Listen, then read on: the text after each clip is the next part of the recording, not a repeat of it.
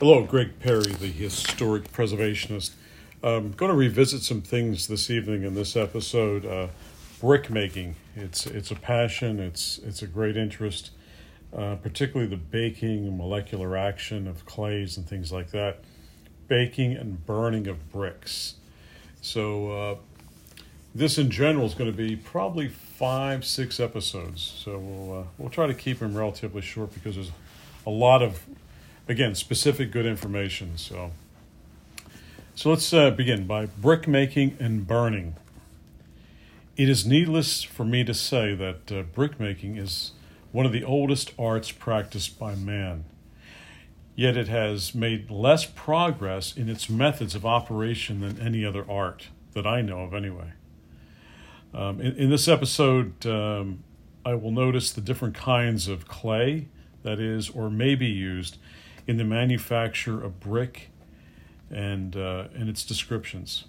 So let's see, like Webster, the dictionary Webster defines clay, which is right, except that he, like all other brick makers, says that clay will shrink or contract by heat, which is only true as a rule. All clays partake of a metal called aluminum, so all clay has aluminum, otherwise it's not clay. It's one of the key components. So fire clay, such as is generally used to make infusible brick for furnaces, is composed of alumina and silex, with more or less magnesia and a trace of protoxide of iron and just a few trace elements. In proportion as iron and alkaline salts are present in clay, in that proportion to it vitreous or fusible, and in proportion to the absence of iron, rust, or protoxide of iron, or alkali salts, it is fusible, so all fusible. All fire clay has more or less alumina, silex, and magnesia, the basic components, alumina, silex, and magnesia. The most of our primitive clays in the South are infusible by ordinary heat of the furnace. In some places, I have found that the kiln is set to 45 or 85 bricks high would swell up 3 inches when perfectly burned instead of settling 8 to 10 inches, as it is the case with fusible clays. The clay, on which in the yard here outside of Pennsylvania, will perceptibly swell under intense heat. This is during the summer when it's very humid. Yet I can melt a brick made of it as I put 2 ounces of soda or potash with it before molding it. So potash is going to control that expansion and contraction. The metallic oxides is what gives the color to the clays. Where iron rust or peroxides of iron predominate, well, we have that kind of clay that burns a bright cherry red. So the red clay is going to burn in the kiln a bright cherry red. The ovular clays of the rivers and creeks and the anti-ovular or the diovular clays, of which the land around here in the Pennsylvania all have this character. The silt or clay deposit on the banks, say, of the Mississippi River is ovular clay and makes a dull red, friable brick, easily burned. So the different type of clays totally burn or fry differently, but fusible under a low heat. Most of the brick of commerce are made out of more primitive clays, or of the anti-alluvial clays, such as are found on the plateau lands of the rivers. The red brick of, say, Philadelphia, Baltimore, Cincinnati, and St. Louis, for instance, are of this kind of clay. And you can see this actually in a lot of the buildings found on the University of Penn. The largest, deepest, and most unbroken continuous bed of this kind of clay in the United States is to be found in the Baton Rouge, Louisiana area. It is over 20 miles long and generally 22 feet deep. Imagine that clay deposit. Phenomenal. I have found this from personal observation and made some of the finest red bricks I've ever saw. In fact, this mammoth clay bed is nearly continuous on the east bank of the tablelands of the Mississippi River from Bayou Sarah, Louisiana, to Memphis, Tennessee, about 400 miles long and an average of 20 miles wide. Let's talk about fire clay. Our fire clay beds are of two distinct kinds of deposit. One is in veins or strata, contemporaneous with our coal fields. The other is the large, homogeneous, primitive clay beds of New Jersey, South Carolina, Georgia, Florida, and Alabama. Nearly all of these clay beds are found near or contiguous to the seacoast. The largest, most extensive, and best are found in the southwest part of, say, Florida and southeast part of Alabama. So rivers in the Alabama region, running north to south, have developed the best fire clay that is found anywhere in the country. In fact, that country is underlaid with a vast interminable bed of potter's clay and fire clay. So potter's clay is different than potter's clay. In strata from 6 to 40 feet deep, often cropping out on the surface. This clay is suitable for all kinds of pottery, for fire brick, and for the very best kinds of building brick or blocks for street paving. It is very cheap and accessible, and in every way advantageously situated for profitable manufacturing. So let's talk about how to test clay for making brick. I've known too many who have got the brick fever or brick in the hat to start, and with plenty of money to get rich on a poor bed of clay. The first work I ever did was to burn up or turn up brick in a local brickyard in Pennsylvania outside of Allentown. I went off to off-bearing as soon as I could carry some 3 bricks in a mold. And then I was put at a table as soon as I was able to make the mold. So this is the beginning of when I experienced brick making. And I learned to mold in all ways and all sorts of brick. I then was put on to setting. In due time to burning. So burning obviously is our last. We burned the old-fashioned way, closing up one head or side and firing from the other in about 3 days. The opening, the closed head, and the shutting up of one. The sliding wood over the old slavish home pole until the first head was settled. The reversing fires and going for the middles of the last head. So this is all terminology about moving bricks around in the kiln to make sure it's a thorough burn or thorough baking. Now, if you were an old, scar-worn, weather-beaten mudlark that knew how to roast a stolen chicken, you would just know how or what I'm talking about. And seeing that I've been doing this for a few years in these brickyards, you'll say that he must be a brick himself, and not a salmon brick at that. When I started out doing this, I thought I knew all about the brick making, and I got along first rate while working along the Mississippi River, where the clay was the same kind I've been used to for many years.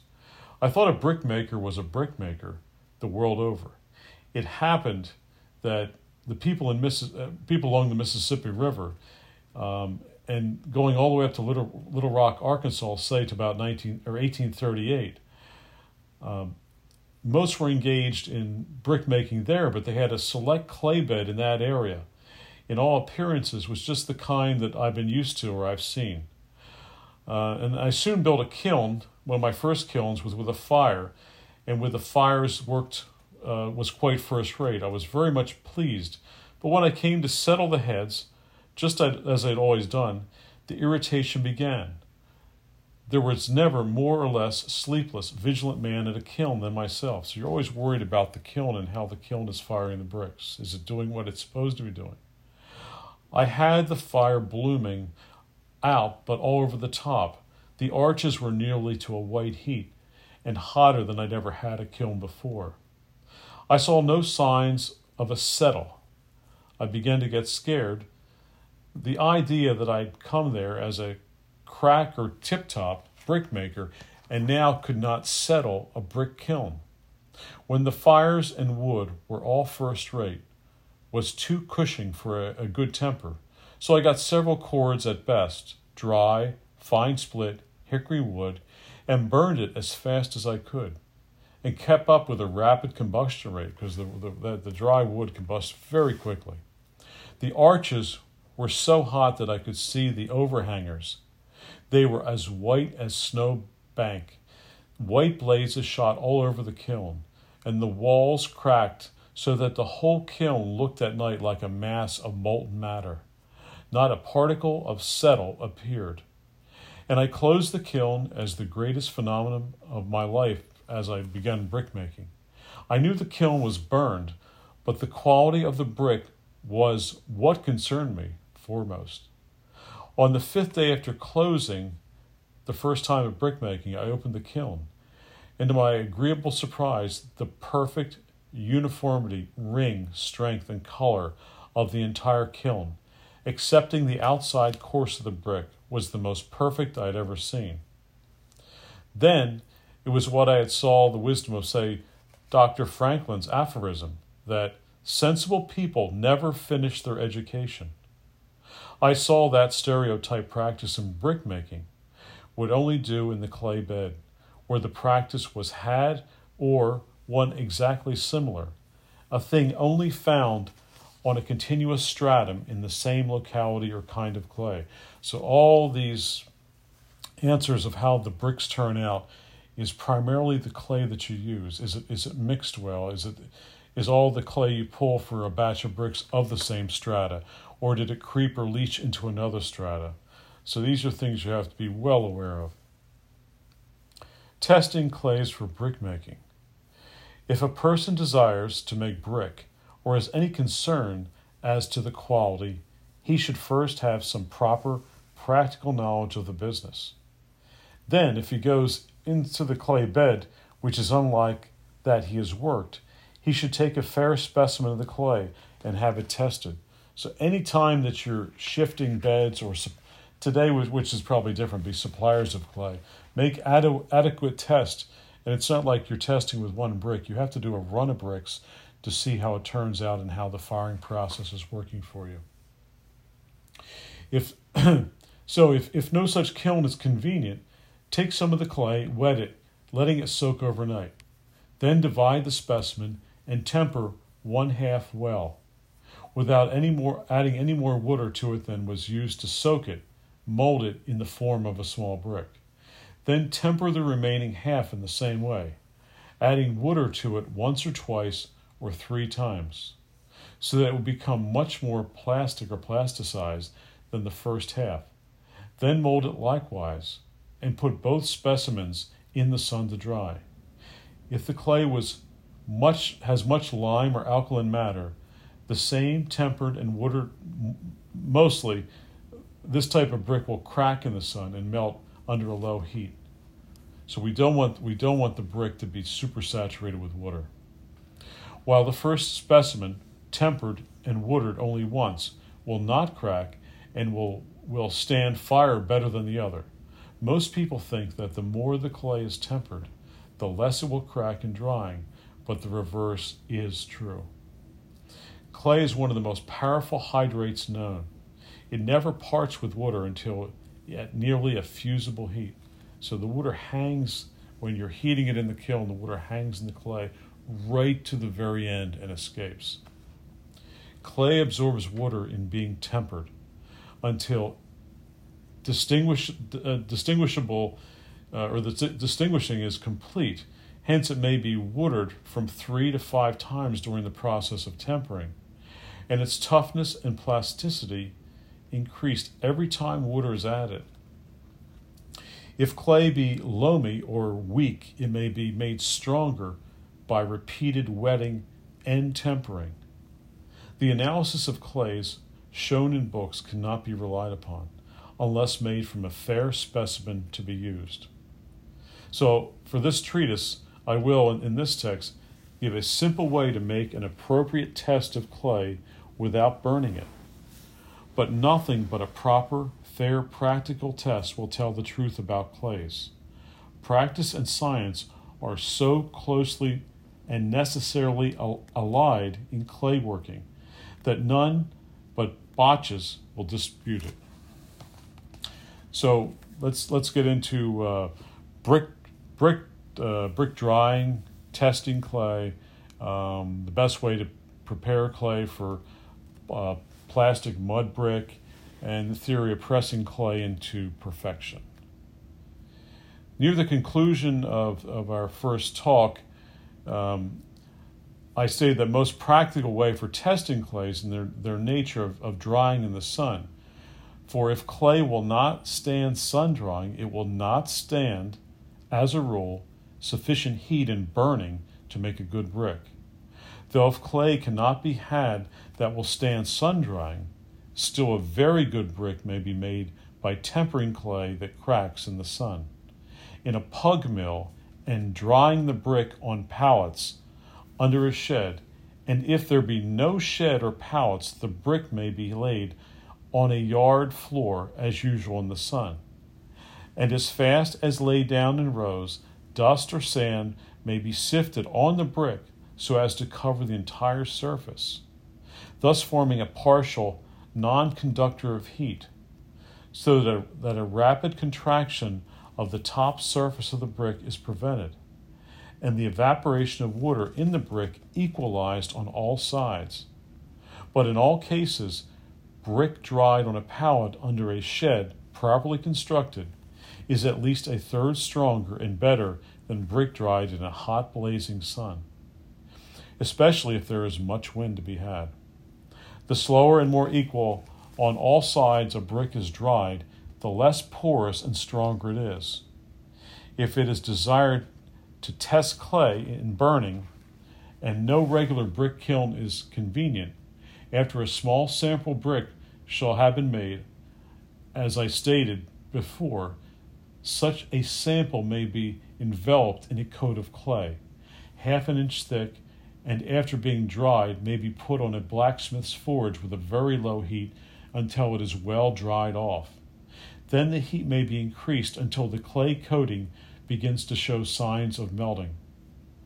Then let the fire die out, and when cold, take out the sample, knock off the coating, and though the specimen will not be as good as if burned in a kiln, yet it will determine the practicality of making the brick of such clay.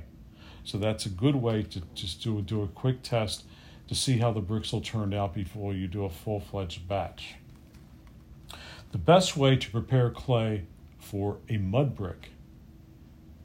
Having decided on a clay bed for brick, if it is for mud brick, the clay should be dug and thrown up into the late fall or through the winter, so that the rain and the frost will disintegrate and soften it as well as to dispose of any excess salts or flux that may be in it.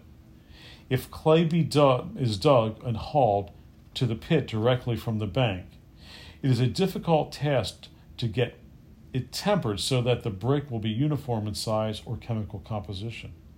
And if a kiln is not made of clay homogeneous in kind, quality, and mixture, it is impossible to produce a good uniform size and color of a brick. The tempering of clay is a most important part in the manufacture of clay goods of any kind. 9/10 of the brick manufactured are of imperfectly tempered clay.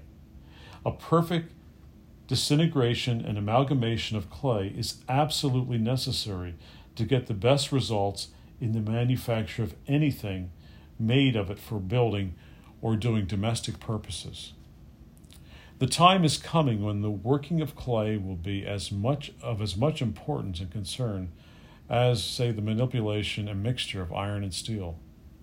Our, quote, lumbermen seem to have the mania for destroying all of our timbered forests. The ruthless and waste-laden in the manufacture of lumber, and the excessive output thrown upon a gutted or sluggish market are long exhaust the supply of clay and iron will be chiefly employed in building. The arcade principle in architecture will be adopted, and clay will be molded in columns, segments, arches, and tiles, so that with a little iron, the most massive structures as well as the laborer's cottage will be built chiefly of industrial clay. So we have so much of this clay, and what I'm trying to explain is that these trees are such as a renewable resource, takes so long to be so they're being refurbished. They take such a long time. Trees for cutting for timber, 30, 40, 50 years before they can be cut for, say, balloon-type lumber, 2x4s, which a lot of us know them, whereas these clay beds and river beds are just banked there for years, and there's tonnage behind tonnage that can be excavated.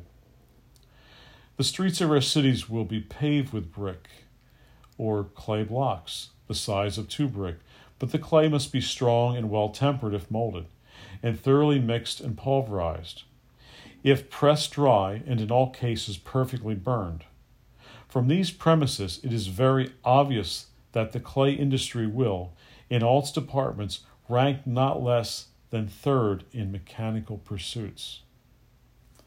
So to prepare the clay, dry pressed brick, okay? The preparation for dry pressed brick. So in 1861, brick manufacturers, or a machine was invented, and it can be described, seen in the context of Scientific America, 1865, January 5th.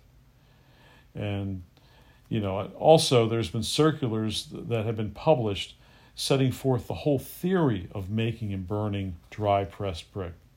So the machine gave brick making by dry pressure and impetus that has been culminated in the fact that with the right kind of clay, handling and burning, the strongest kind of brick may be made by pressing clay absolutely dry.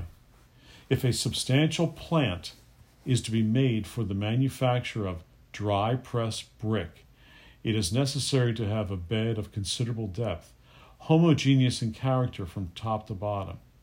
Then the clay should be caved and cut up well and hauled in under a large shed, which should be divided into 2 parts. One half of the shed should be filled, say from 4 to 8 feet deep, and with enough clay to run the machine 3 to 6 months. While that is being used up, the other half of the shed should be filled, so that the full supply of clay, with all of its moisture equalized, can be constantly had at any time. The raw material being thus prepared, a machine should be well put up that will pulverize the clay as fine as cornmeal, and at the same time thoroughly commute it before it goes into the press. The pressure should be applied slowly, very slowly. If it was a direct pressure press, there should be a top and bottom plunger, and only one of them would act at the same instant, so that the present air in the clay may escape more perfectly. The machine exerts pressure by a roller, which is by passing slowly over the mold, expelling the air before it. The clay should be dry enough to allow the brick at once to be set in the kiln. The machine carries the brick on a belt immediately to the kilns, to the setters, and the new raw clay may be brought from the clay shed to the machine in the same manner, so that the whole process may be automatic, and all labor saved excepting for the clay getting and settling of the brick. If a dry press machine does not do all this, the labor-saving feature is totally lost. The theory of dry pressing clay to perfection. As I previously mentioned, clay is a powerful hydrate. It absorbs water greedily and never parts with it unless it is subjected to heat near fusibility. So again, at the very end of firing, it loses the water. Clay in its different forms, conditions, and admixtures with other substances plays a more important part of the geological interest of the Earth's surface and its adaptability to life and wants of man and animals than any other mineral. A few of its actions are to absorb mineral poisons and all poisonous fluids that come from the decomposition of vegetable and animal life. If it were not for the absorbing power and neutralizing effect of clay in solution in a vast body of water, say in the Mississippi, and the clay deposits of the Great Delta, no animal life could exist on its shores. Clay in some form is absolutely essential and indispensable to agriculture. And so, I'm going to go on to say and enumerate add infusion. But to the point, it seems absurd to say that we can make brick of dry dust clay. But when we see that the clay is in turn, that can be used relatively, and that in fact there can be no such thing as dry clay, we may hope to make brick by pressure. And I will give you the proof of a test that you can make at any time that you're attempting to make bricks or the dry type bricks. In 2 minutes, without costing a cent, you will be the most astonished for the simplicity of this test. So just take a lump of clay, as dry as you can get it, say 2 ounces, put it on an anvil or other smooth, solid iron surface, and then take a hammer with a smooth surface. Strike the clay with a light blow. You will crush it. Strike again. You will reduce it to a impalpable powder. Increase the force of your blow a third, a fourth time, and you will find a thin, damp, laminated piece of clay so dense, hard, and strong that it resembles metal. How cool is that? The attraction of cohesion is thus perfected. And it's almost like when we in the clock industry rolled brass. It's work hardened. So that if 5 or 6 pounds of the clay were to be put into a die and 50 to 100 tons of pressure put on it, you have a perfect brick, and if burned properly, would be superior to any plastic clay brick.